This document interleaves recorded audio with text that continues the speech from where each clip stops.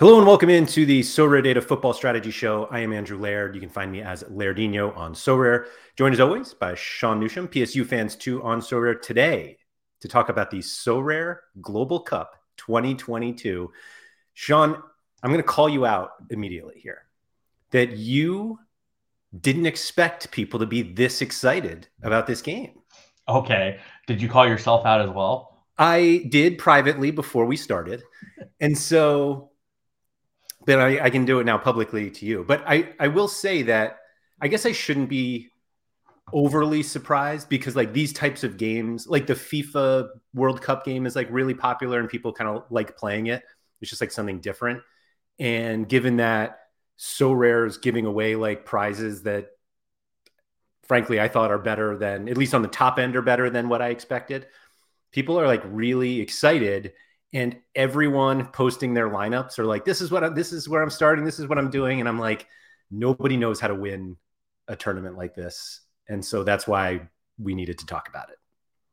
I mean, I feel pretty confident I know how to win a tournament like this. It's just a matter of like, so I think part of the excitement that part of the reason people are excited is they don't understand how impossible it is to win. Someone made a good comment. I think it's probably pretty accurate. If you haven't set your lineup already, you can't win unless you do some weird stuff, right? Because like if there's going to be ties, like people. I was going to say, given that the tiebreaker was like earliest entry, then that doesn't help. Yes, given that like the tiebreaker is first person to like lock in their lineup, if you haven't already said it and there's 157 entrants, how many thousand people do you think are going to get? There's 157,000 right now. How big do you think it's going to get? I think that we've seen the biggest spike. So like, yeah, I'm not sure they get to like half. It's going slowly from here. Just like, is it going to get to like 300? I was going to say 250 might be ambitious. Okay. So anyways, like 250,000 people, and you're looking at the same groups of people for the most part. Like people are going to be playing a lot of the same guys. Right. I actually have what I think is the best strategy. I'm not doing it, but I think it's the best strategy because I'm just trying a different approach to things. I'm curious what your approach is because you haven't told me what yours is, so I don't know what your thought process is going to be. But like I said, like I'm pretty confident I know how someone's going to win this. I just don't know the actual like pieces of how that person's going to win it could be a differential because like there's one strategy that I am very convinced is very bad. And I saw many people doing this strategy. So actually, I would say a majority of people were like, they're like, oh, this is my lineup. Like if Harry Trade's here, Harry, are you here? If Harry's here, he showed me his lineup, and I basically told him he's a moron because not like you're just not going to win it. It was one of those spots, Laird, where he had 5 guys and I had 5 guys, and like he had his bench and I had my bench, and I was clearly better in 4 of the 5 starting spots, and the other starting spot we were tied in. His bench was better, Laird, but I mean, which we'll get into. I think so I want to be clear before we like really jump into this, that what we're not going to do here on this show is talk about like specific players and like why like this one guy is good for match day 1 and why you should have this guy on your bench, because like it's not like a player pick show. Like we're actually going to talk about like the strategies of winning large field tournaments like this. Like both of us come from a background where we've competed in competitions like this. And so this is very, very different than what we usually see with Sorare. Like these are not normal Sorare competitions. And there's the game theory behind this is much different than everything else that we know from Sorare. And so if you're here for like a list of players, like it's probably, we'll mention guys, sure, left and right, but like, we're not going to be like, here's the optimal lineup and why. Yeah. I mean, frankly, if we had an optimal lineup, we would be like, this is why you don't play it. Correct. I will say one of the really interesting wrinkles with this, with the way they set it up, and I think it's the right way to do it, but if you win, like literally win the whole thing, you win everything. Like every private league you're in, like you win it all. By the way, if there are good private leagues that people know about, let me know so I can enter them, please. Nellis has a really good one, I know. I There are don't a know if few I'm in the others. Nellis one right now. Let's see. So here's the thing too, though. I will say I don't feel that bad entering most of the leagues that I have entered thus far because I am friends or friendly or talk to significant amount of these people. So like current ones I'm in is that are public, that are like the ones that people have seen and know about Yeah. is, uh, and these people want people in them. So like it helps anyways in that perspective. I am in John Nellis's. I'm friends with John. I've talked to John. I've been on a trip with John. So like that makes sense. I am in it's Haber's.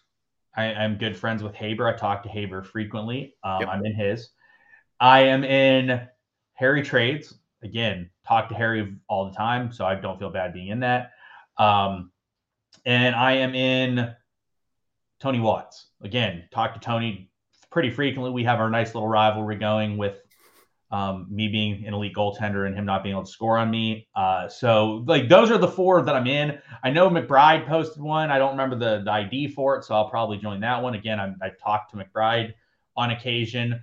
Maybe not as friendly with him as I am with other people. Like I talk to these other guys quite a bit. So like I don't really feel bad. Now that said, I'm going to enter every private league I see where they're giving away prize pools that are like interesting to me because like you said, if you win one thing and you like, if you win the overall tournament, right, you're going to win every private league. There's With no way everything. you're not going to win every private league. So you could just rake up on prizes, which is good and bad. Like it's a bit unfortunate. Like realistically, someone's going to probably win that knows what they're doing.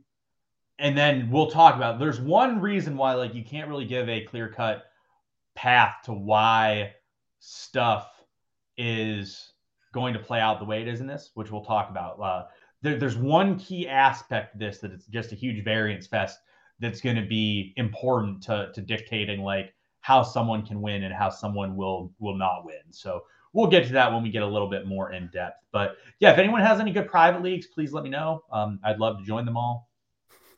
Why did you say you don't feel bad? Like, why would you feel bad entering a private league? I don't feel bad. And I would feel bad entering a private. Okay, let me rephrase. I don't feel bad at all. If someone's putting out a private league that is public, that they want people to be in and they're giving away prizes for, I don't feel bad at all. But like, I would not winning literally everything and being like, I won this prize, this prize, this prize, this prize, and winning every prize out there, like the top prize for everyone, I would feel a bit bad for. But it's more so like that's the way that it's set up is to do that. And like I'm not gonna win. Like I'm not gonna be a person that wins. Like it's someone's gonna win. It's probably not gonna be me. You know why? Because there's 150,000 people. Yeah. Like winning this would be the equivalent, in my opinion, of winning the limit or the weekly common whatever it's called now. Right. Yeah. Like that's like what the Casually. Yeah. equivalent of this is. It's probably bigger. Like it's more difficult to win this than it is to win that.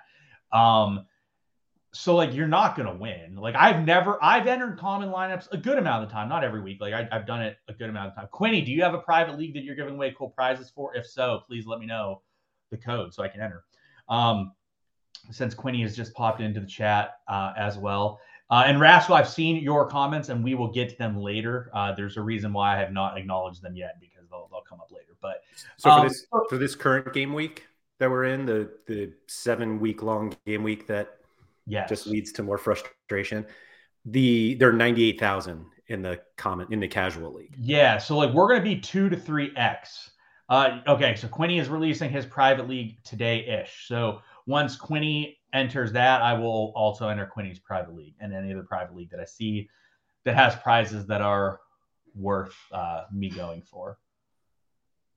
I'm not entering everyone because like there's some where I'm like, I want someone else to win this. Like there's one out there that I saw that would rather finish 4th than 1st, 2nd, or 3rd. I know which one. Do you know which one I'm talking about? I don't.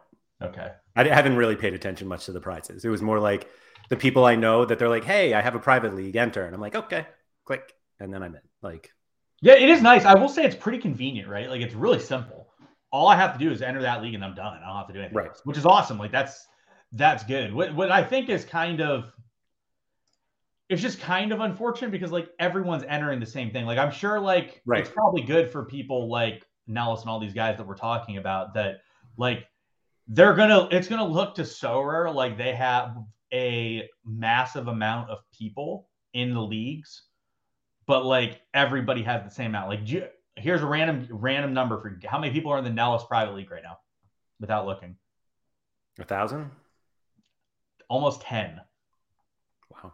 Almost 10,000. So like it's a thing where like people are doing the same thing that we're doing. Also, I'm gonna put Laird on the spot here for you guys. When SorareData World Cup League? On the spot, guys. Look at this, speechless. I got nothing on it. I don't know if we're doing one. Wow, guys. Wow, look at this. It's out of my realm of expertise there. So. Maybe Maxime will pop in. I know he is occasionally pops into our streams, and we can put Maxime on the spot. I will say the one thing Maxime really loves to do is setting up additional competitions. Absolutely loves it. I definitely know. But this one's simple. This one is really true. It is simple until it's, oh, now we have to go get prizes. Oh, and now the prizes have to be distributed. Oh, we're not the ones who distribute the prizes. No, but that's not how you do it, Laird. You now have the ability to give people free memberships. So you have the ability to comp memberships. Yeah, we'll see. We'll see. Okay, guys, like you see it here first. Like Laird's dodging the question. I didn't dodge anything. I said we don't have one. That was the answer. You see it, guys. Given the prizes that are available in lots of others, I'm not sure. No, whatever. Anyway, what about down here? I actually didn't even enter John's yet. What? You didn't enter John's yet? Not yet. Wow, now you're listening. Look at this. Yeah. But yeah, so you got like you could give away 1 hour free conversation time with Laird. Who doesn't want to speak for an hour? Yeah. We'll get 20,000 people into that one for sure. Exactly. Like you're a selling point, Laird. Sure. I will say that it doesn't, I don't know how it would work if you were able to set up like different lineups for different competitions, but it is kind of interesting that if you are trying to win the whole thing, it's probably a suboptimal strategy than trying to beat like if 10 of your friends are in a league and you're like, oh, winner, some sort of like, we'll put money in a pot and whoever wins gets it. Like the lineup to beat 10 people is probably much different than the lineup to beat 250,000. So I actually think the strategy is the same. It's just like, if you're in a league with 10 people and like only 2 people do the strategy, like one of those 2 are most likely going to win. Unless obviously injuries happen, which you can't control. But like the strategy is realistically, I think, the same. Just obviously a 10-man league is a lot easier to win than a 150,000 person league. Okay. Let's get into it because I'd like to hear why you think they're basically the same. Like, I don't think you have to I think the biggest point in terms of like winning the entire thing is that you probably have to be riskier than most people are being. And when I mean riskier, I just mean not trying to jam in Messi, Kimmich, or Messi, De Bruyne, and whoever else. Like, I think you have to be a little more creative. And I don't necessarily think you need to be that creative when it comes to just beating 10 of your friends. So I'm going to put Harry Trades on the spot since we're going to going. He's not here. Let me message him so I can let him know that I'm calling him out. 1 second. All right, I just messaged him to let him know that I'm calling him out. So basically, Harry shows me this lineup that is like he's responding to me right now. He was at the gym. Harry's out there doing physical activity. So good for him. I mean, I don't really partake in that stuff that frequently. Laird, I know you do, but you do it at different times. But like the strategy in this competition is he actually thinks I'm calling him out for another thing that I'm actually calling him out for. So that's pretty funny. That is kind of funny. The strategy in this thing is your bench does not matter. People are spending on the bench to make their reserves as good as possible, your reserves are not scoring you points. I actually here is a not hot take. It's like a super cold, like this is what they should have done take. But the tiebreaker should have been points on bench. Yeah. Like your tiebreaker should have been points on bench. But it's not. So like your bench does not matter at all. Like, yes, you want to obviously play someone on your bench if you need to, but realistically speaking, you're going to need to play top end guys and just completely blow your bench up and have nothing valid on your bench. And the issue with that is that the top guys are going to score like the top guys more than likely. And the bench guys, like any relatively reasonable bench guy, is like, I don't know, $8 to $10 on the game. Do you want to show the game, Laird, or the stuff? So it's a situation where like people are just playing bench guys and they're like, oh, I spent like $25 on these three guys that are my backups. Why? It doesn't matter. The biggest variance fest in this competition is you win players as you go, from my understanding of things. And this is perfect because Laird hasn't done it. But you win players as you go that can improve your team. Is that how you've read everything? Yeah. So I think there was a little bit of confusion because of like the introductory budget that you were like, oh, I have to stay within the budget, but the budget is only to draft. Correct. So like theoretically, if you start with 5 guys who play and 3 guys who don't, then after the first match day, you should have 6 guys who play. Correct. So the key, so yeah, Harry sends me a lineup. This dude's playing Raheem Sterling, Laird. I mean, we're just talking from like an optimal standpoint. He's like playing like Raheem Sterling and Kylian Mbappe, and I'm just like, okay. And this isn't like, look, this isn't like bad. So this is Harry. So like I'm also, yeah. So Tuggy just told Harry that I was clowning Wales. It's also true. Wales is gonna go out in group stage with England probably. But anyways, he's playing Raheem Sterling. Oh, now he's not. Apparently, he wised up. But like he's playing like Raheem Sterling and Kylian Mbappe. So like he's effectively paying. The issue, Mbappe is probably one of the worst guys you can play because people are going to play Mbappe because he's like the sexy guy, despite the fact that like he's not the best for France. Like Griezmann's the better player for France historically. Like obviously, like that could change, but like Griezmann takes penalties, Griezmann takes sets. Like Mbappe is on. It's basically like Mbappe is on a worse team than he's at PSG because like the level of difference that they will be comparatively here to what like PSG is week in week out is not that good. And then also like Griezmann takes PKs, Mbappe generally takes PKs for PSG. So like there's some big differentials. So anyways, the part that I said, so like Harry's out there just like bringing in all these dudes, and I'm like, that's just not going to cut it. Like he's like, well, Raheem Sterling scored a goal in the last World Cup because he has nudes on Gareth Southgate. I'm like, well, that's great. Raheem Sterling probably scores and puts up like 62. 62 ain't going to cut it here. Just going to say that. So like in order to win, you need hundreds, or you need like massive scores, right, Laird? Like you're not going to get a 55 from like Mbappe and be like, all right, I'm making plays up the leaderboard. You're like, no, I lose. So the part that of this whole thing that makes it so like I can't tell you who's going to win is the variance in the whole situation. Sure. Because if you're giving away cards that you can then use going forward in this competition, I can't control what cards I win.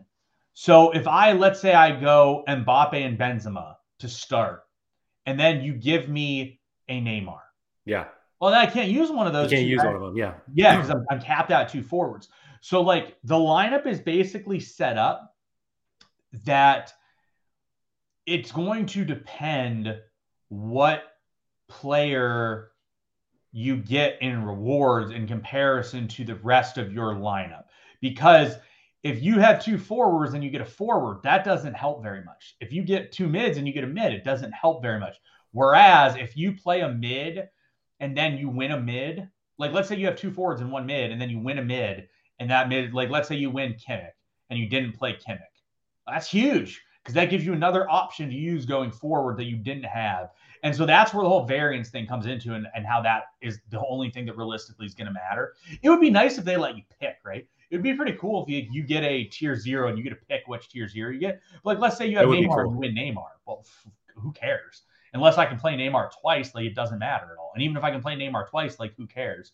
And then so Abracabra just said in chat, and this is one of the things that is plays into the variance fest. Third game, Stars could get a rest if they've qualified. So like if you buy Neymar and they're qualified going into game 3 and won their group and everything's clinched, he might not play. Well, you don't have a backup for him, and it's not worth like buying like a backup forward that's like $12 that's going to play, because you probably are just going to lose in that situation anyway. So you basically just got to shoot for the moon, hope that you get some variance where you bring in some people that would like possibly help. And then that's so it is. So like the current iteration of my lineup that I had 8 guys. I have 3 bench players that cost the stone minimum I could get for all of them, except for one. I had $1 that I could buy up from one, but I have 7 people that I believe will start of those 8.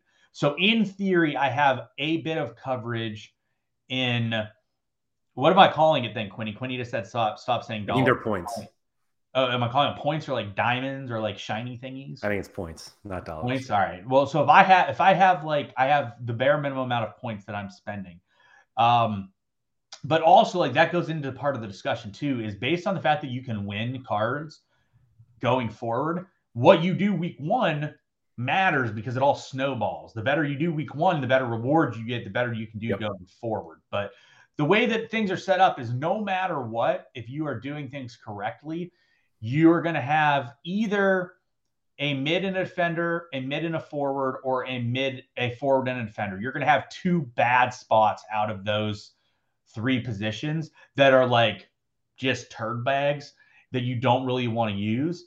And you really need to win a reward from one of those positions to help you going forward for depth. Similarly, like if you get a goalie that is another guy that will advance, that's also helpful. The key is just not getting duplicates or guys that you just realistically can't use, which again goes to the point, like I don't really know how they're going to give out rewards for this, but like let's say if you win a tier 0 and like you win the top tier 0 and you're guaranteed to get one of these forwards that are the most points, well then that would probably make more sense to get 2 or buy 2 mids instead at the beginning, because you're less likely to win a mid at the top and you are to get a forward. Are you thinking that could be in play?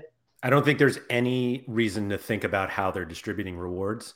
The only thing I really, really hope they do is somehow ensure that you don't get a duplicate, because there is just like, it's a completely worthless reward. Like obviously they're all commons in this case, but like having 2 Neymars is like, it kills you. It's not a win. Correct. And that's why, but like in reality here, Laird, they should have let you pick, right?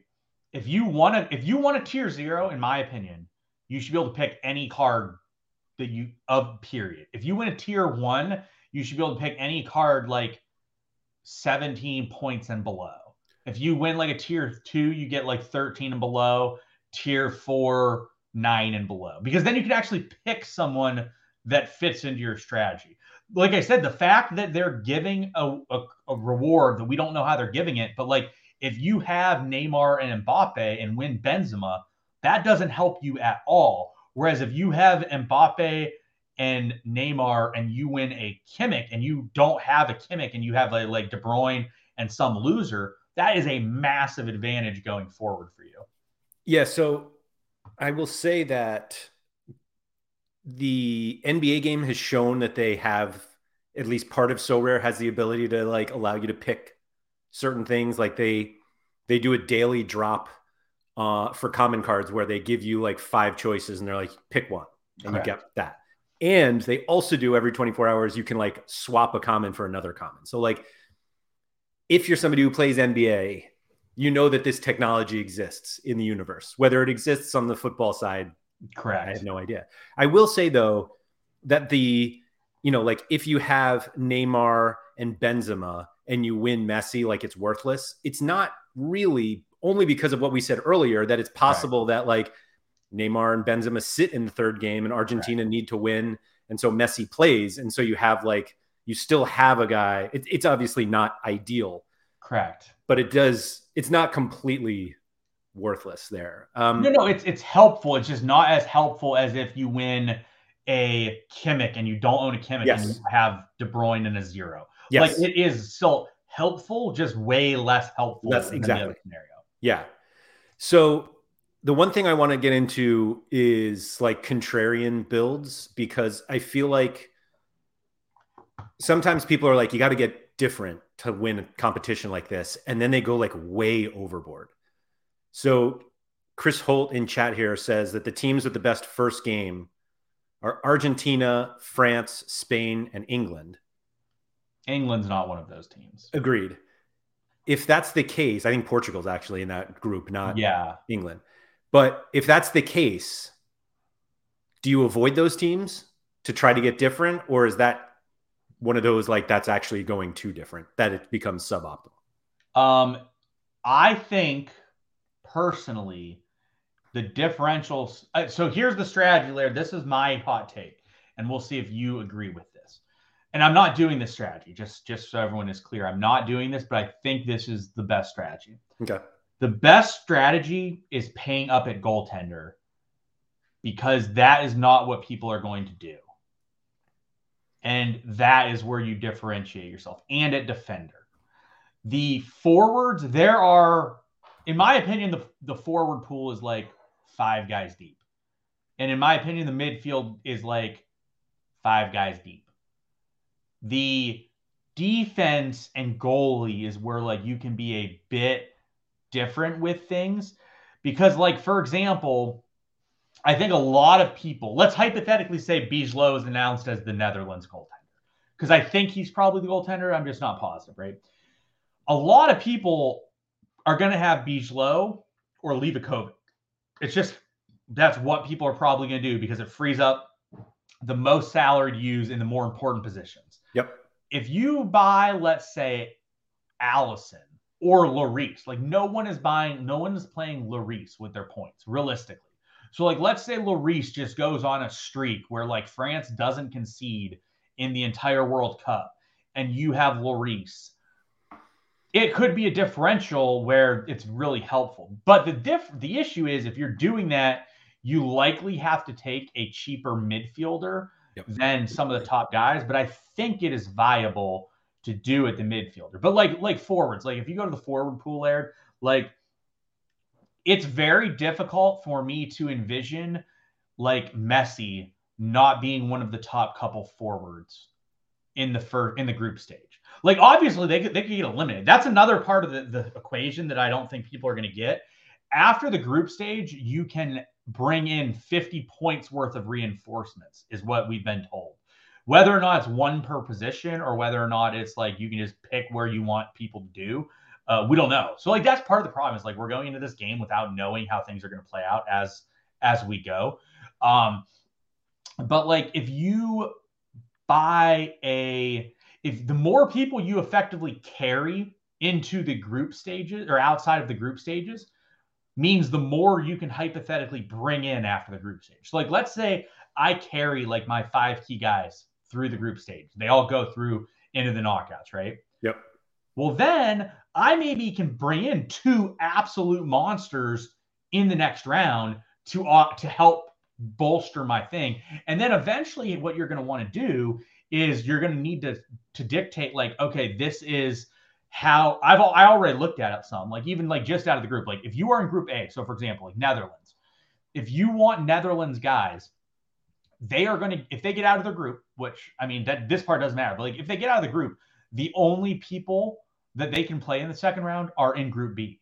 So if I have a bunch of guys in group B and in group A with Netherlands, and they both make it out of the group stage, well, they could run into each other in the round of 16 and they're getting eliminated. Someone's eliminated. You're losing. Someone's going home. Yeah. So effectively, like what you're going to want to do after the group stage is start making pairs. Like you're going to want to pair 2 people per team to effectively like, all right, I need I need France to advance. And like you have Mbappe and Griezmann. So it's like as long as France advances, I have Mbappe and Griezmann. Then I'm gonna go to the total other end of the spectrum with like the other side and be like, all right, I want Neymar and Marquinhos. So you can sort of just keep pairing stuff together. So as long as that team advances, you advance with people that are usable and good. Now, also, you're gonna have to deal with injuries, but again, like the idea is to win. I don't care if I finish 10,050th. Like that does not matter. You're trying to win. So like if like let's say you play Neymar and Neymar breaks his leg in the first game. Okay, you lose. Like that is fine. That's gonna happen. Like this is just gonna happen. You can't avoid that. But like if you're That's going to happen, meaning there will be an injury, not that Neymar is going to break. yeah. You can use anyone else in that situation. So like it's a situation where there's lots of ways to lose, and almost everyone is going to lose. There's only going to be one winner. So Right. the whole idea is you need to be someone that at least gives yourself a shot to win. And by doing all these things that we're talking about, sort of like how you're going to give yourself a shot. Right. It almost feels like what you really want to do is avoid mistakes as opposed to like that actually should be more part of your strategy than like, Correct. how do I build most optimal? It's like, Correct. let's eliminate how your lineup can fail. Correct. And the more that you can eliminate that, then the more paths you have. Correct. Like realistically, like right, like your goaltender and your defender. Like let's say you play a goaltender in the first round, whoever your goaltender is, you can't pick anyone else in that group because you effectively want your goaltender to keep a clean sheet every week. So like you can't play someone like I couldn't play Allison and then buy Dusan Tadic because I don't want Dusan Tadic to score when they're playing Allison. And if Dusan Tadic doesn't score, he's going to put up like 45, and that is not going to cut it. Right. Like the last thing you want is to have to rely on like all around points. Correct. In this competition. Correct. So the way that I currently did things was I think forwards pretty clear cut. There are only 5 or so forwards that I think can realistically be the top end guys. And it's like Neymar, Messi, Mbappe, Griezmann. I would say Depay, but he's injured. So like he's not going to be there. Like people are going to be like, Harry Kane. Well, like Harry Kane's just not going to cut it. Like you need Harry Kane to score like 3 goals a game, which he's probably just not going to do. Right. Like he could win the Golden Boot and be like the 7th highest scoring forward. Yeah. So it just doesn't matter. Like, so like realistically, like to me, you need at least one of those forwards. If you don't have one of those forwards, you're just probably not going to win. Obviously you want 2, but if you're playing 2 of them, it's tough. Like I guess Vinny Jr. could be there if Vinny Jr. starts every game and gets the AA that he gets at Real. Like it's definitely possible. Same thing with like Benzema. Like if Benzema's like gonna score, like France to me is probably the best team in the tournament, but their midfield's really weak. But if they score like a boatload of goals and Benzema is just on fire, like maybe that could play out. But like, I mean, it's basically looking at like the other guy. Like if everyone's going to Mbappe, you can go to Benzema. If everybody uses Neymar, you can play Vinicius. Like correct. So the way that I approached forward is I went contrarian with a way that no one has gone that I've seen. Do you want to guess what that is, Laird? I would guess fading all of these guys, but I feel like I've seen some of those. So I don't think you can fade all of them. Like you can't play Raheem Sterling here unless you're Harry Trades. I don't know who. I don't know. To get what would be a contrarian take involving these guys that you haven't seen? Having 2 of them, I guess. Yeah, but I've seen people do that too. Oh, but which 2? There's one pair that I've not seen anyone have both of. So I had both of them. I would guess Mbappe and Griezmann. Neymar and Messi. Or Neymar and Messi. Because no one's paying up twice at the forward position that I've seen. So I currently have in Neymar and Messi. Because to me, they're the clear 2 best forwards, and people just aren't playing both. Right. So what would you do? And I do think there's some merit to going like Griezmann and Mbappe and just hope France plows. Right. And you get the correlation, and then you hope like Neymar and Messi get knocked out early. So Glenn just said he has them both. So apparently I haven't seen Glenn's lineup thus far. So Tuggy thinks that I'm losing one of Neymar or Messi in the knockout stage, which is possible. Like either of those teams could get eliminated. But I mean, Literally any team could be eliminated in the knockout Correct. stage. That's why they call it the knockout stage. Correct. All right. So midfielders. So Laird, what are you doing? We're building out your team here, Laird. To be honest, I'm waiting until the last minute to build something. Like I put a team together with Andy on Thursday, and I looked at it at the end, and I was like, yeah, it looks awful, but that's fine. Correct. Like I think the strategies that I kept going back to were kind of like, if everyone is playing this guy from this team, who's the other guy I can take? Or like, if I think everyone is playing De Bruyne, do you play Modric? Or it was stuff like that. Like I ended up without De Bruyne, without Kimmich, without probably without Neymar. Like I didn't go Mbappe, no Benzema, and it was just kind of like I just wanted to avoid the guys that were probably just zeros. Yeah. like not literal zeros, but like that they weren't going to do it. And the fun factor came into it with me. Like, I'm going to be completely honest that like when you pay up for goalkeeper, now you're like, oh, I can't get whatever. And you're just like, well, this isn't fun. And that is why I think that strategy is the best strategy, because no one's doing it. Because if you are paying up goaltender, you're giving up these guys. Right. Like, again, like I am not doing it, but like no one's playing these guys. So if you're playing like Lloris, like let's say you play Lloris, you're probably in 1% of the field that has Lloris. And then you just need to hope that you can win some of those other big cards. Right. Which could happen. So anyways, I wish Depay was healthy. If Depay was healthy, I would have just played Depay because I think he'd be one of the easiest plays if they had him. What? I think he would be one of the easiest plays if he was available. Like, yeah, meaning like if he was available, like he was going to play. I don't think people would have him, and he would be the third best forward. Yeah. That there is behind Messi and Neymar. So like I think that would have been a good way to save 5. I would so like I will at the end you can see my lineup and you'll see what I would have probably had, but I don't know if it was contrarian enough, so I'm actually okay with how things are now. So midfield, I think there again is a clear group of midfielders that you need to like probably have, because there's only a certain group that can just plow, right? And I think having penalties is very important, because that gives you the upside, which is a knock against Kimmich, because Kimmich in theory will not have penalties. But the mids that I think are like elite enough to have are Kimmich, who everyone's playing, De Bruyne, who everyone's playing, Modric, who not many people have, Christian Eriksen, who I've seen people have, and then obviously William Carvalho. I'm kidding. If Tuggy's here, Tuggy finally gave up and lost. He was here earlier. He was here earlier, but Tuggy finally paid up on the bet. So there is one other person that is an elite level mid that I knew about. Someone told me, but like, we'll see if you can guess who it is. It's not someone you're going to know off the top of your head, probably. But like their scores are incredibly good, and you can go look at what they do for their national team. Is it Shaqiri? It is not, but Shaqiri in theory could be that guy. Yeah, I can assure you I would never have him. But so I will say, I bet it's not Kai Havertz. You have one of the 4 mids that I said, he is on their team, Laird. One of the 4 mids is on. Oh, Shaqiri's team? No. The 5th guy that I'm thinking of that has elite level upside is on one of the teams of Modric, Kimmich, De Bruyne, and Eriksen. So if you want to search through those teams, you can look through those teams. Yeah, I would actually just go right to. Anyways, is it Perisic?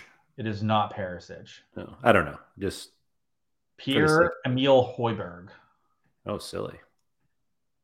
He scores incredibly well for Denmark, and no one's going to play him. Yeah, I assume nobody would play him. Yes. Pull up SorareData, Laird, and let's go look at Højbjerg in general. And the reason is no one even knows really about what he does in general, because of the fact that he's on Spurs. He's on an unlicensed team. But look at what he does for Denmark, and you'll be like, okay, that's pretty damn good. Yeah, that's pretty good. Wow. Yeah. So like you got a guy that's putting up like 100 against France and Austria and a bunch of other good games. Now here's the thing with him. He is not the most likely to score a goal or get decisive. So that is the negative with him. However, when he does get a decisive, he has a pretty good shot to put up like 80 to 90 points. Yep. And is obviously a nice differential to Eriksson. Correct. A good differential to Eriksson, a good differential to these other guys that aren't going to play. Anyways, he's someone that's pretty good. So Surface just said you don't play him against Lloris though. Well, I mean, I'm just saying in general, Laird. We're just talking about people. Every individual, any player we're talking about here is in general. Yeah, but I'm saying, would you, if you had Lloris, would you play Højbjerg? No. If you have Lloris, you cannot play Pierre-Emile Højbjerg. So Surface said Declan Rice averaged 60 points a game during the last 6 international games. That is not going to cut it. 60 will absolutely not cut it if you want to be up near the top of the leaderboards in this. But 60 with a guy that's not going to score goals is just not going to cut it at all. So like that's just a guy that like I literally wouldn't even consider for a second. Like this, that's not going to do it. Would you agree with that? Yeah. Yeah, like that's not going to cut it. So like there's just no way that a player like this can cut it. There are obviously other guys that are like just coming in that maybe could cut it. Like Rascal mentioned Musiala. Is Musiala a forward or a mid on this? He's a forward.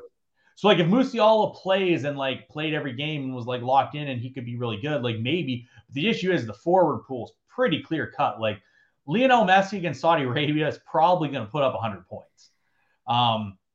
Just going to say this. And like people don't understand that like average games aren't going to cut it. If you want to truly compete for a top end leaderboard prize, you need average massive scores. Yeah, I actually think Musiala could be popular. For sure. And the problem is like he could not play or he could be pretty mediocre, which if in those situations, like that is not cutting it. You need guys that are going to absolutely smack. And then like, obviously like maybe you need a cover player every here and there. So Glenn mentioned, and this is true, like this is totally true. He's worried about having like a big 5 where you have no depth and being screwed for game week 3. It's 100% true, but you could say that about literally any card you're going to play. Any card you're going to play could be in a situation where they have the group locked up by the last game week and then they just don't play. And then you're just sort of screwed. Like you can get through if you have like one person that like can cover. So like, for example, a good person that I have that can cover in theory for one game is I have Matty Cash. Matty Cash is going to start for Poland. He's going to be the fullback. Do I want to play Matty Cash? No, not at all. But like, am I pretty convinced Matty Cash will play games? Yes. Yeah. So like, if I get to a point where my other defender doesn't play for the group stage, I could plug him in for one game and maybe get lucky and keep myself afloat, right? Like all you're hoping for in that situation is just keeping yourself afloat. And that's all I care about. I think there's also the possibility that match day 3 is not as high scoring.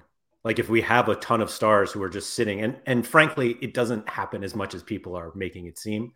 Like I do think one of the things we're going to run into is that the 5 sub rule is available for this World Cup. And we could see guys, if they get up ahead, if they get up early, they rest guys in order to like have them more available in subsequent games. Like this is a mid-season competition. Like we've never had one like this. And so I wouldn't be surprised if we saw teams kind of sub a lot just to make sure that their players stay fresh because they're coming off of the fact, they played literally this past weekend. So like for their club teams. And so the like overly planning for match day 3. Yeah.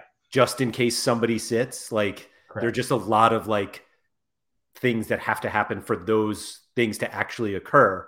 And you don't want to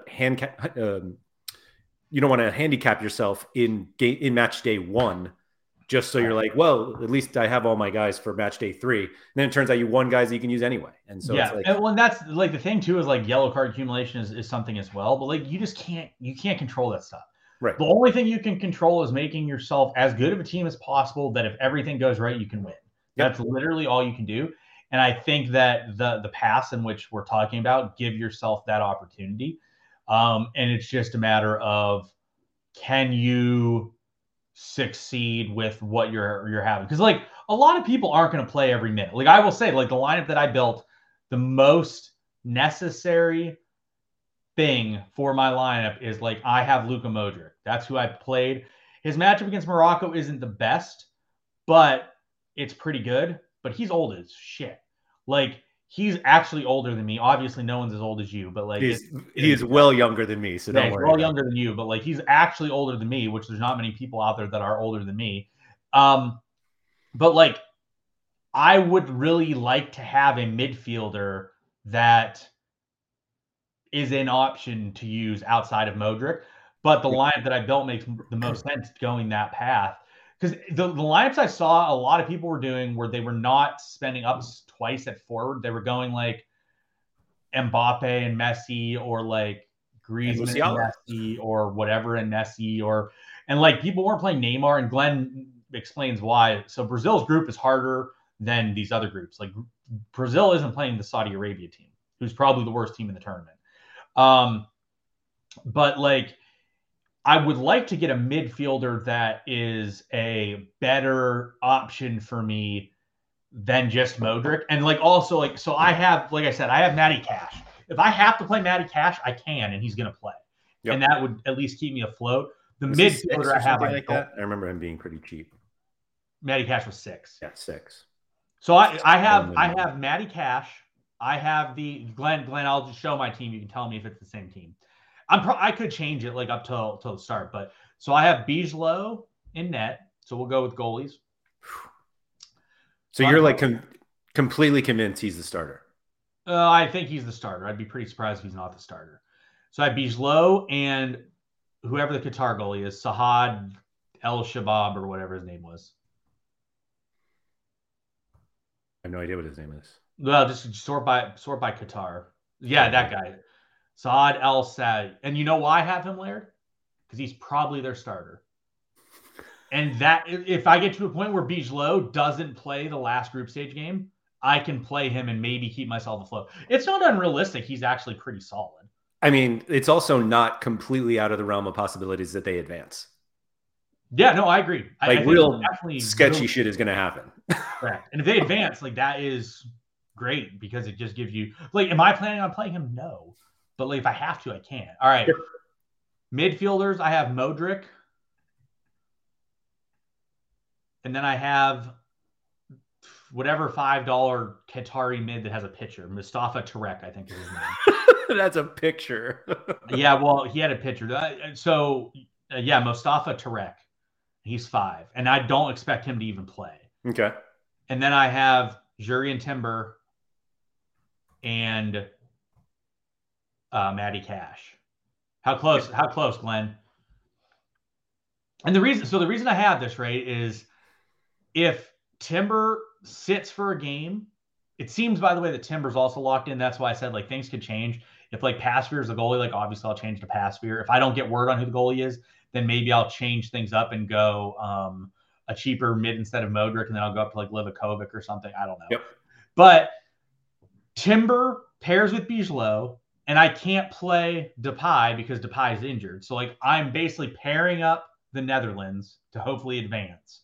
Because if the Netherlands advance, then I'm in good spot.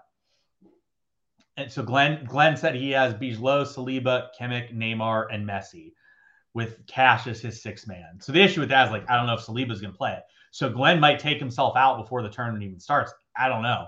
I could take myself out. Like I'm not positive Timber's going to start, but they came out and said like De Ligt is like the backup left center back for Ake. So if he's the backup left center back, there's no one else on the right, so it should be Timber. So we'll see. But I would obviously love to have Virgil van Dijk, but I can't have Virgil van Dijk. And then, so like if Timber, let's say, misses game week 3, I can play Matty Cash and I can survive. Sure. And let's say Bijlow is out game week 3, I can play Al Saab and survive in theory, possibly. So like my whole idea is like I paired the guys from the Netherlands in the event they sit on the game week 3. I have 2 guys that can play and cover them. The person that I cannot cover for is Modric. Yeah. Because there's not a $5 mid that plays. Yep.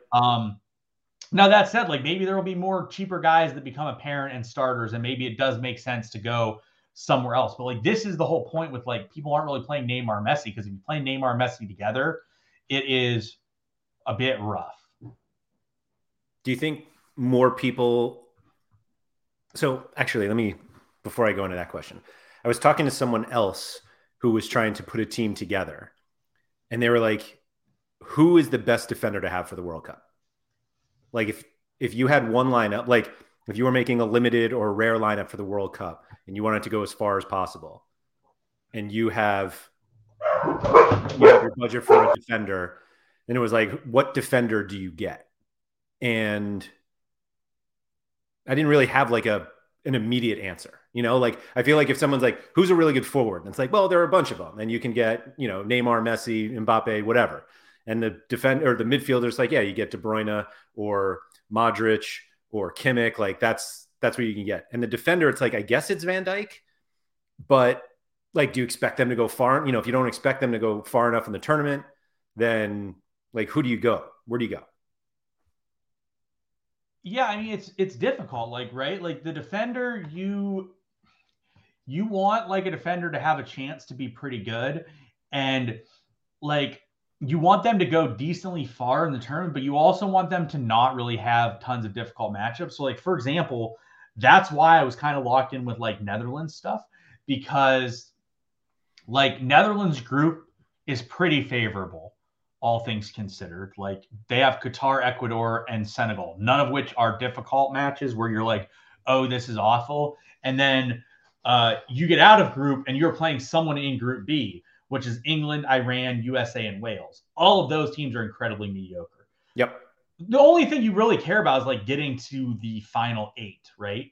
Like if I get to the final 8, then I'm in a pretty good spot, where at that point in theory, you are able to bring in multiple more defenders and multiple more goalies. So it doesn't really matter. So the only real plan is to get to the final 8. Whereas like Argentina, all right, so we'll start with like England, right? England, yeah, their guys would be okay. So like I don't mind them, but if you finish second in the group, you play the Netherlands, and in theory, and they are pretty decent. Not to mention, like I just don't think England's that great, and Southgate just makes them be as losers possible. But they're better. Like they're a defensive side, so like I get taking their defenders. Correct. Like I get it. You can do it. Sure. Like realistically, you can do whatever you want in goalie and defense. Like you can do whatever you want. Argentina, you know why I don't like the Argentina's defense as much as possible? Because in the round of 16, they will play either France or Denmark. Both are good teams. Yeah. Similarly, like France or Denmark could finish second, and they will likely draw Argentina in the round of 16. And if you get that situation, like I'm not like fist pumping my goaltender and defender against like Lionel Messi, like that's not great. Right. If I go down to like Spain, like Spain, Costa Rica, Germany, Japan, that's just kind of a difficult group. So I'm not like super in love with that. Belgium, Croatia, Canada, and Morocco, I'm okay with that. The issue is you're getting the winner or second place in Group B, which is going to at least be a decent team. And then at the bottom, this is probably the other ones I like the best. So like you have Brazil, Serbia, Switzerland, and Cameroon. That group is okay, but it's not like, oh, this is like the group of death type of situation. Yeah. When that group is like at least okay. And then Portugal, Ghana, Uruguay, South Korea. That's a pretty weak group overall. So like if I was looking for defenders to go with, I would probably either go Virgil van Dijk. I would probably either go Marquinhos, or I would go with Joao Cancelo. The issue is I'm not sure if Cancelo's as good with Portugal as what he does for City. And like people are acting like he is what he is for City, and I just don't think that's going to be the case here. I mean, he's not the best player on the platform. Correct. Yeah, like I don't know if he's the best player on the platform. Like he's still good for Portugal, but like you'll see like he's less great. Again, like is he good? Yeah, but like terrible against Spain, wasn't good against Switzerland, was okay in the rest of the games, but like even the other Spain game, like he wasn't great. So he's pretty good. So like if you were just like telling me like you have unlimited salary, pick your favorite defender. I'm probably picking either Virgil van Dijk, Cancelo, or Tim Ream. Tim Ream. Definitely Tim Ream. So, like, I think there's definitely a couple clear cut best defenders, but they're priced like it. Like they're priced like it. Like if I had a salary, like I would be fine playing Virgil van Dijk. Like he pairs fantastically with Bijlow. You have absolutely no question whether Virgil van Dijk is going to play. Right. Similar like Otamendi and stuff. Like those guys can be fine too if they go. And like I said, realistically, you're trying to get yourself to like the round of 8. And if you get yourself to the round of 8, so like actually, yes, Tuggy just mentioned Aaron Long. There are some $6 defenders like Chris Mepham and Aaron Long and stuff that can be productive.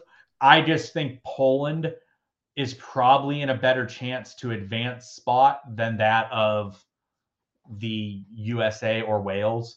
Like they're all probably pretty similar though. That's why I just had Matty Cash. Plus, I'm like very convinced Matty Cash plays, whereas like Aaron Long could get replaced by Tim Ream pretty easily.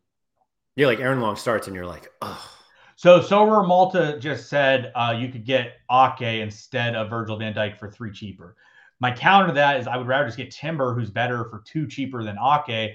And also Ake has a direct competition for his, unless Ake is 10, maybe he meant you can get Ake for cheaper. Oh, no, yeah. So Ake's for like, I'd rather just get Timber, who is not questionable. Like De Ligt could easily come in for Ake. Yeah. And then Ake, and then you lose. So like that's why I don't have Ake. Like pretty much the way I was doing things, like I would have looked at one of the French defenders, but I'm not sure who's going to start every game. Yeah, that's such a tough one. Yeah, the whole idea with these guys you're picking here is you need to expect them to play 3 games out of 3 games in the group. That is what you need to expect out of them. Obviously, you can't factor in the like sitting out in 3rd games or yellow card accumulation. Yeah. You can't do that stuff. So Alan just said, is Timber a safe starter? From everything I've read, it seems like Timber's starting at right center back, and it's pretty clear like that's Timber's spot. Whether or not that's true, I don't know. But that's been pretty much what I've read thus far with everything. Yeah, I wonder would I love to play Upamecano? Yeah, 100%. I'd love to play Upamecano, but like, is Upamecano going to play? I'm not sure. Same thing with like Varane. Like you can play Varane, but like Varane could sit. Like then you just lose. So anyways, those were sort of like the thought processes I have through things. Yeah, no, I think that makes a ton of sense. It does feel like a little bit more of a survive and advance at some point than anything else, but maybe that's just once we get to the knockout stage. That I completely believe that Sorare will like provide rewards of teams that are still in the competition. Well, so like at least you'll be able to like benefit from additional players, but I don't know. We'll see what like how that actually affects your lineups as you move on. So there actually is more discussion about Timber not starting, and like they could play De Vrij or they could play De Ligt at right center back too. It's all possible. That's why I said like it's not. I'm not like in love with playing Timber. He's the guy that I would like to get out. Sebastian actually makes a good point about what about playing Denmark guys that are cheaper? Totally an option. So Short is pretty convinced that De Vrij is better than Timber and De Ligt. I think Timber is the guy that they're anticipating to start. Whether or not that is actually true, I don't know. We'll have to wait and see. And again, like that, maybe you guys have persuaded me to get off of Timber and find someone else to play. So that's a possibility. Yeah. Nothing's updated yet, I don't think, like with final rosters, right? Like I don't think things are updated on Sorare or SorareData. Yeah, there's still. I thought I just saw the Spain official squad come out, and it was kind of funny to see it without David De Gea, even though he doesn't start for them anymore. Anywhere, but. Like I'm assuming for Denmark, like Simone Kjær's on their squad. I don't know. Like I haven't like fully looked. That's what like, a lot of people are talking about like everything and like, oh my God, this and this and this. I'm like, I don't know. We have like a week to like a good example. So here's a good example of what everyone's talking about with Netherlands. You know why I like Netherlands so much, Laird? No, I don't. They are in Group A. Group A plays the first game of every game week every time. So every single game week, I will likely have an idea of who will be starting for the Netherlands. Whereas like Group G is the last game of the game week. You're going to have no idea or have any team news of who's going to be playing. So like that was another indication of like why I wanted Netherlands, because if I get news that like Timber is starting and that Bijlo is starting, I can at least feel confident that they are going to start game one. Similarly, like if I have them by game two, it's going to be like, or let's say they're like Timber's not playing game two and we'll be back for game three. I'll plot Matty Cash in for one game week and hopefully he puts up an okay enough game to keep me alive. I think one of my favorite things is you saying you were going to play Timber and then everybody in the chat putting out their predictions of the back line here, and everyone's is different. That's why Virgil van Dijk's such a good play, right? That's why you're right. There's no question there, at least. He's like, that guy's starting. So like, I think there's definitely situations like that is going to be the case. Yeah. And that's like, I think that there's a lot of merit in paying up at goaltender and defender spots, because I don't think a lot of people are going to do it. I think, and just the way that the salary cap works, points cap, whatever it is, like you're going to differentiate just from that move, because you're not going to be able to get certain guys that cost more because they just don't fit. And so it's not like one of these things where you're like, okay, if I don't get Neymar, let me get Vinicius. And then, but like, if you just start at goalkeeper, get one that's expensive that nobody's going to play, and meaning nobody's going to play because they're expensive, not because they're bad, then just the path that you go on in terms of your lineup build just brings you to one that's different than everybody else. Well, yeah, like another thing is like we're talking like all right, like I am pretty confident Lionel Messi is going to put up a massive game in game week one, but like I'm also pretty confident like a lot of people are going to play Lionel Messi. So right, that's out there. You could play a cheaper midfielder and just hope that they have a really good game week one, and then hope you win a different midfielder going forward, that like allowed you to get the rest of the stuff. Because like you could play. Here's a good example. Like Piotr Zielinski's 11. In theory, Zielinski could have a good game. Like they play Mexico. I don't think Mexico's that good. Could Zielinski get like 80 points where he like gets a decisive and ends up there? Yeah. So like you can play him instead of like a Modric, frees up $6. You can spend that $6 elsewhere. Hopefully you get hopefully you win like a Kimmich or a Modric, and then all of a sudden you don't have to play Zielinski anymore after game week one. So like there's tons of options. Like, I mean, I think actually Weston McKennie is like 8, and Weston McKennie's pretty good for the USA. So like, am I thinking Weston McKennie's a great play? No, of course I'm not playing Weston McKennie like long-term. I don't want him long-term in the tournament, but can Weston McKennie like bag me an 80 game week one? Yeah. Like, yeah, sure. Possibly. Like it's definitely possible. Yeah. Yeah. He's 8. So like Noah Lang's a midfielder. Why is Noah Lang a midfielder? That's silly.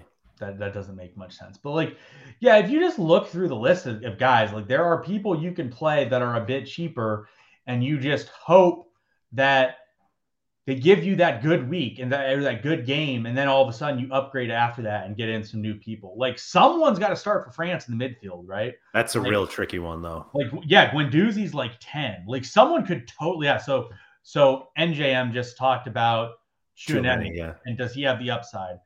I don't know if he has the upside. That's my concern about it. But maybe for one game, you don't necessarily need tournament long upside. You need someone that like luck boxes a goal in game week one. I'm just saying the way that team is set up. Like if you're thinking like I need some France upside, and you're like, but I'm going to do it without Mbappe, Benzema, and Griezmann. I'm just not sure that's the build. No, I agree with that. Like, I mean, there's just people that are playable guys that are a bit cheaper, like Højbjerg. Højbjerg's 14. We just talked about how good Højbjerg can be, and if he gets a decisive against Tunisia, which is possible, then Højbjerg ends up really good, and then all of a sudden you just win Kimmich, and you can play Kimmich going forward.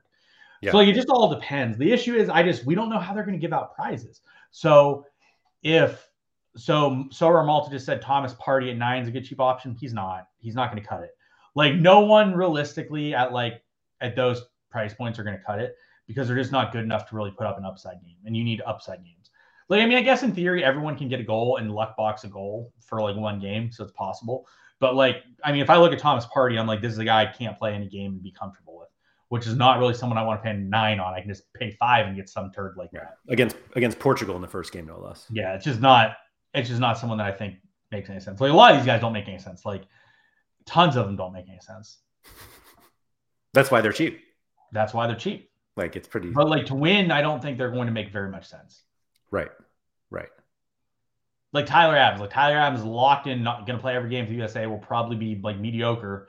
That's not going to cut it. So Alan just said Koundé is a good center back for 12. Koundé could not play a game and you have no chance from day one. Yeah. So it's just do you want to risk having no chance immediately day one by playing Koundé? Probably not, which therefore rules out Koundé. But then as you go, like, okay, Koundé plays the first, second, and third game, and you're like, all right, Koundé is locked in. You bring him in the additional acquisitions of the round of 16 group. So like I think a lot of what you're doing is the guys you're taking here are locked in starters that can smash.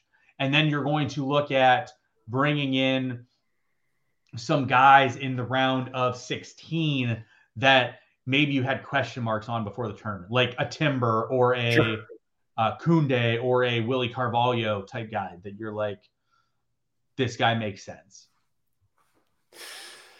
So George just asked how confident I am that Bijlow is the starter. I'm not, but like I just said, I'm confident that we will know. I feel pretty confident we will know Netherlands game 1 lineup on before the deadline, which is a massive advantage, which is again why I like Denmark or why I like Netherlands, because every single game week you will hypothetically know their lineup and know if you need to plug someone else in. It's at least the closest one to know. Correct. Like I think so. Group A and B are like the first games every single game week. Like let me pull up the matches for the World Cup here. But it's just like it's as simple as if you have like a regular Sorare weekend game week, and it's like if you have a team that plays Friday, you're probably getting the information better than the team that plays on Monday. Correct. So it's more of a like that's why I would love to have guys in Group B, but Group B just kind of is like that loser group that like anyone can advance. No one's going to be real dominant. Luis just asked how much that Bijlow costs, and Bijlow costs 8. Shore just said Louis Van Gaal said he'll start. So to me, the reason why I think Bijlow is going to start is because they left off Flecken and they left off Sillison. And I think they did that to like be like Bijlow's our guy. There's no question. Like there's no like if you had like Chillison there and you start Bijlow and he's a bit rocky game 1, I think it would be like, oh, are you going to start Chillison game 2? And by having those guys not there, the question sort of dissipates a bit. And it's like not as much of a because like the thing is the World Cup is like 3 games effectively. Like, you have to get out of the group. So like it is 3 games. If you have 2 bad games, you're eliminated. Like it just is what it is. Yeah. Like, there is not much time to like move people around and move things in and out. So like if someone is starting game 1, they are more than likely the starter going forward, unless there's an injury or unless there's like a game where stuff just doesn't matter. What do you think? Somebody just brought up the possibility of playing both Bijlow and Pasveer. So I think that there is viability to it. The issue with it is I just don't think it's justifiable to spend the funds on it. But when you look at it, like if you are not playing Bijlow and you are playing like anyone else, and you're going like goaltender, every other goaltender, like I think the most realistic other goaltender is like Livakovic, who's 10. Yeah. So like there's no difference in price between Bijlow and Pasveer together than there is between Livakovic and backup, a $6 goaltender. Like it's the same thing. The only difference is that like you said, like there's a possibility that Qatar advances. Like Qatar's not that bad. I've heard a lot of people say Qatar is absolutely terrible. Yeah, they're like they're not even the worst team in there. Yeah, they're not that bad. So and also Mike says if you handcuff your keeper, you can't pick anyone else from that country. So I think it's going to be Bijlow. I'd be pretty surprised at this point if it's not Bijlow.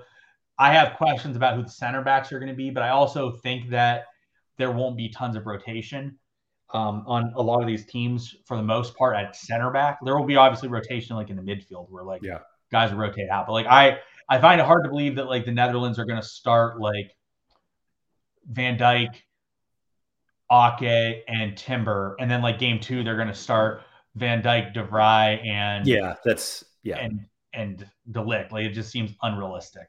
Agreed. Agreed completely there. Like So George just said Qatar could sneak a clean sheet against Ecuador or Senegal. They could sneak a clean sheet against the Netherlands. Typically in these international tournaments, like if you look up the betting odds on all these games, like the betting odds on all these games are not that massive for any game. Like I think the biggest, I actually, let me go to Pinnacle real quick and see like who the biggest favorite is. My guess is it's probably France against Australia. the first one it's Argentina against Saudi Arabia. Is that the biggest of the whole tournament? Oh, well, I'm talking the whole tournament. That's my second guess. It's either that game or France against Australia is my like biggest favorite. So Argentina is a 2-goal favorite. They're minus 552 in game one. Spain is minus 537 against Costa Rica in the game one. Yeah, and then it's France and then England. Netherlands is minus. I have it on the screen here for you. It's all done. This is for the whole tournament. No. This is just match week one. Why do we have? Oh, I mean, the odds are going to change from. Yes and no.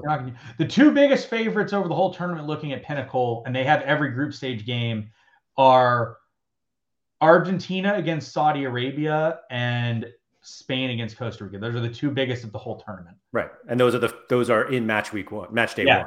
Yeah. So France is not as big of a favorite against Australia. It's like third or fourth. So like if Qatar, like the thing is like Qatar doesn't need to hold a clean sheet necessarily. They could their goalie could put up like 60 against Netherlands without a clean sheet. Because like It is not likely in any of these games that there's going to be a bunch of goals. Like, yeah, obviously there's going to be a lot of goals in some game, but like we're used to seeing like these games in weeks of like normal game weeks. The biggest total period, the only total in the entire World Cup group stage that hits 3 is Qatar Netherlands.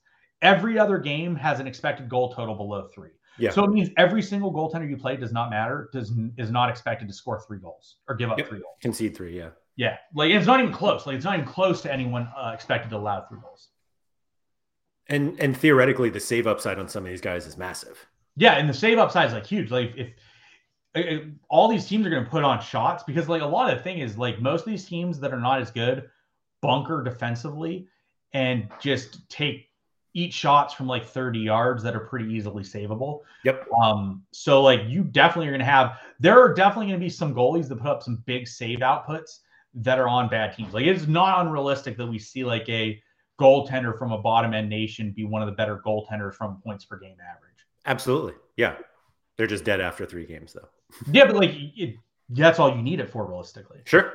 So that's all that really matters. That's why like goaltender, I'm just not that worried about. And especially if you get Bigelow at 8, that's the issue with playing Bigelow though. Like in my opinion, Bigelow should be the most, if he starts, if it's like concrete, Bigelow is the guy. He's going to start for the Netherlands. Bigelow, in theory, should be the highest owned goalie, player. He should be the highest owned player in this whole competition. Whether or not he will be, I don't know, but he should be. Yeah, he should be. Absolutely. I have one last question before we finish up here. It seems like you don't follow hockey anymore. I do to an extent, but not as much. And yet, I don't think I've ever heard you use the term goalkeeper as opposed to goaltender. And it's really amazing to me how much soccer you watch and you keep saying goaltender. I grew up watching hockey. I watched hockey and worked in hockey. I've been around hockey for like 25, 30 years. So it's like, it's not an easily removable term for me. That's fair. That's fair. Thank you to everybody who has joined us live in the chat. Hopefully we hit up all the questions that you guys had, at least around strategy as opposed to specific players. But Luis has asked this question a couple of times, so we'll answer. He asked my opinion on Molina for Argentina. I don't know if he's going to start every game, so I can't really go there. Yeah. He could. I'm not as in tune on that team as others, but like it's just hard for me to look at Argentina and then be like, oh, Lisandro Martinez isn't going to play. Yeah.